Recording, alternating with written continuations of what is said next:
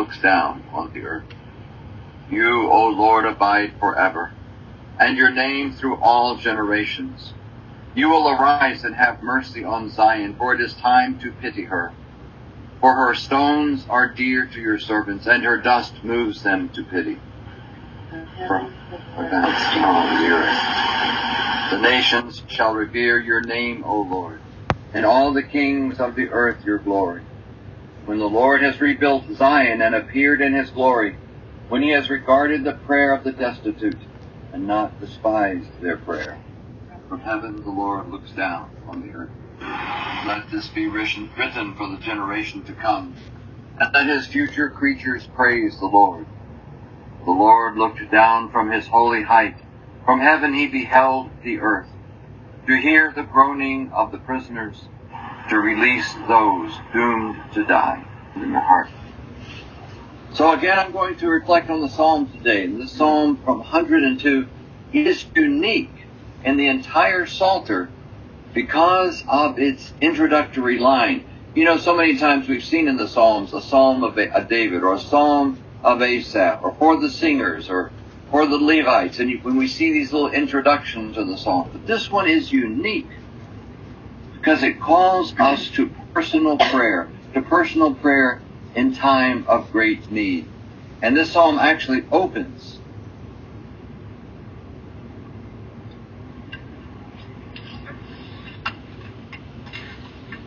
in this translation it says, the prayer of one afflicted and wasting away, whose anguish is poured out before the Lord. This psalm is a psalm that is written to be sung or said specifically in a personal way for those who are afflicted, for those who are seeking God's help, seeking God's healing. And this is a very unique beginning to the psalm. No other psalm begins this way. I'm reminded of a hymn that when I was a Methodist, it was one of my favorite hymns, and it was called In the Garden. And when it was struck from the Methodist hymnal, it upset a lot of people. But the Methodist liturgists said, no, this is not a song that's intended for public worship. It's a song that is intended only for private devotion, because it speaks of my personal relationship with God. I come to the garden alone, and he walks with me, and he talks with me. And the joy we share, none other has ever known. And they said, that's really not a public hymn. It's a private hymn. And so this is a private psalm. This is a psalm that we pray in our own private devotion in times of great distress. And the psalmist cries out to the Lord. It begins with the name of God, the name of God given to Moses, which we translate in our English translation as Lord.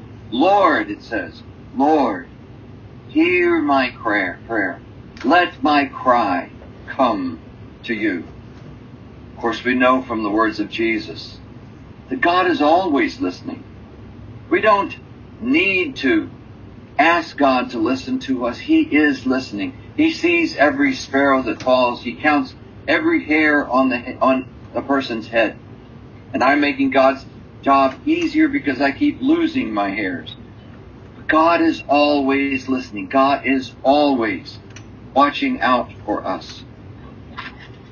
And then we begin this complaint. The psalmist begins his complaint to God. Do not hide your face from me in the day of my distress. Turn your ear to me when I call. Answer me quickly, for my days will vanish like smoke. My bones burn away as in a furnace. My heart is withered, dried up like the grass, too wasted to eat my food. The psalmist is complaining about his intense personal bodily suffering. I have a complaint to you, O God. I am suffering this way. And so many times we see this in our own lives. We suffer. But one of the greatest issues of our suffering is our personal isolation when we suffer. Then when we feel isolated, and so much so more now, as so many are facing isolation or quarantine, and they're suffering to God, and they're suffering alone. And this complaint cries out to God. Hear me, Lord. I'm all alone. And he goes, psalmist goes on to say, my heart is withered. It is dried up like grass, too wasted to eat my food. From my loud groaning I become just skin and bones. I'm like a desert owl, a solitary bird, a desert owl. Like an owl among the ruins, I lie awake and moan, lone like a sparrow on the roof. All day long my enemies taunt me, in their rage they make my name a curse. I eat ashes like bread, mingle my drink with tears, because of your furious wrath. Because of your furious wrath? The psalmist says, suddenly blaming God. You're angry with me, God. And because of your furious wrath, you have lifted me up only to cast me down. This type of passage becomes a problem for people who want to see the entire Bible as a level playing field. It's all just the same. But we have come to understand through the life and teaching ministry of Jesus that the Bible is not a level playing field. It is an ascending mountain, really, you could say, because it leads up to the life and teaching ministry of Jesus, that perfect revelation of God revealed in the life and teaching ministry of Jesus, reflected to us in the words of Christ himself, in his actions, and in the reflection on his life by the holy apostles. And St. Peter, reflecting on the life of Jesus, when he thought about Jesus with the woman who was caught in adultery, and the law said that he must stone her, he said, no, we're not going to obey that law anymore. We have a new understanding of God, and that is understanding of mercy and compassion. When he reflected upon when several people in Galilee were killed, when a tower fell upon them, and everybody said, oh, they must be terrible sinners for this tower to suddenly fall upon them like that. But Jesus said, no, they were just like everybody else. They're just like you. We're all going to face destruction at some point. Our physical destruction is a natural outgrowth of our participation in a physical universe. In fact, the entire universe in 50 billion years or so is going to be destroyed. It's going to waste away. This is the natural course of things. And Peter, reflecting upon the words of Jesus and the ministry of Jesus, said this, it is not God's will that anyone should perish. Now, indeed, our physical bodies will perish, but we will not perish. Our souls, our spirits live on for eternity with God. That is God's will. It is not, we face troubles not because God is angry with us, not because of his wrath, but because out of God's love and mercy, he has given us the privilege to live in this physical universe, to participate in this physical universe. And by the way we live our lives in this physical universe, God can reward us with eternity in heaven.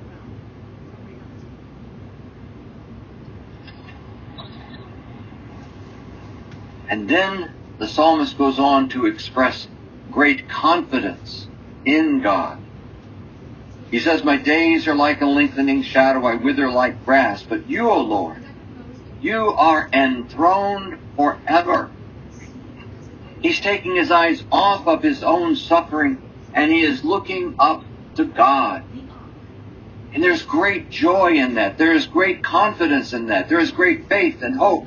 Yes, I'm suffering right now, but oh my goodness gracious, God is with me, and look at how great and how powerful you are. You are enthroned forever. Your renown is through all generations. You will again show mercy to Zion. Now is the time for mercy. The appointed time has come. Its stones are dear to your servants. Its dust moves them to pity. The nations shall fear your name, O Lord, and all the kings of the earth your glory. Once the Lord has rebuilt Zion and appeared in glory, heeding the plea of the lowly, not scorning their prayer. Let this be written for the next generation, a people not yet born, that they may praise the Lord. Oh, there is such tremendous power in giving God praise in the midst of our troubles, in giving God praise when we are afflicted, to looking to God and not to ourselves, to focusing on His mighty power and not our temporal affliction, to attend to the groaning of the prisoners, to release those doomed to die. Then the Lord's name will be declared on Zion, His praise in Jerusalem. For His turns of prayer of confidence in God and His proclamation of God's care for Jerusalem. We have a similar passage in our own liturgy. Look not upon our sins, but upon the faith of your church.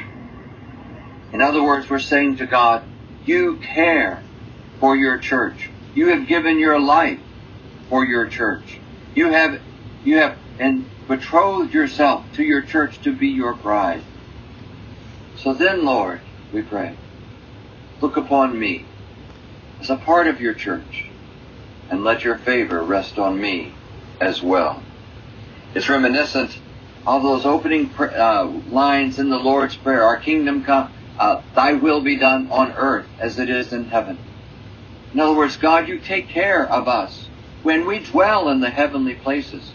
You care for your Christ. You care for your Messiah. And we are in Christ as members of your church. It calls upon God to reach out to us in confidence. In confidence, because God's great love for His church extends to us as well. And then as the psalm comes to an end, the psalmist once again prays. It's a plea to God, but not this time based upon God's wrath or my own anxiety, but upon his confidence in God. I plead, O God, my God, do not take me in the midst of my days. Your years last through all generations. Of old you laid the earth's foundations. The heavens are the work of your hands. They perish, but you remain. They all wear out like a garment, like clothing. You change them and they are changed. But you are the same. Your years have no end. May the children of your servants live on, and may their descendants live in your presence. And again, going back to the Lord's Prayer, how reminiscent this is of that final acclamation in the Lord's Prayer. For thine is the kingdom and the power and the glory. See, when we are in trouble, we do not need to focus on our difficulties. We need to focus on God's greatness. And then the anxieties of our afflictions seem to pass away. And filled with confidence, we know the Lord's care for us. Let us go to God now in prayer.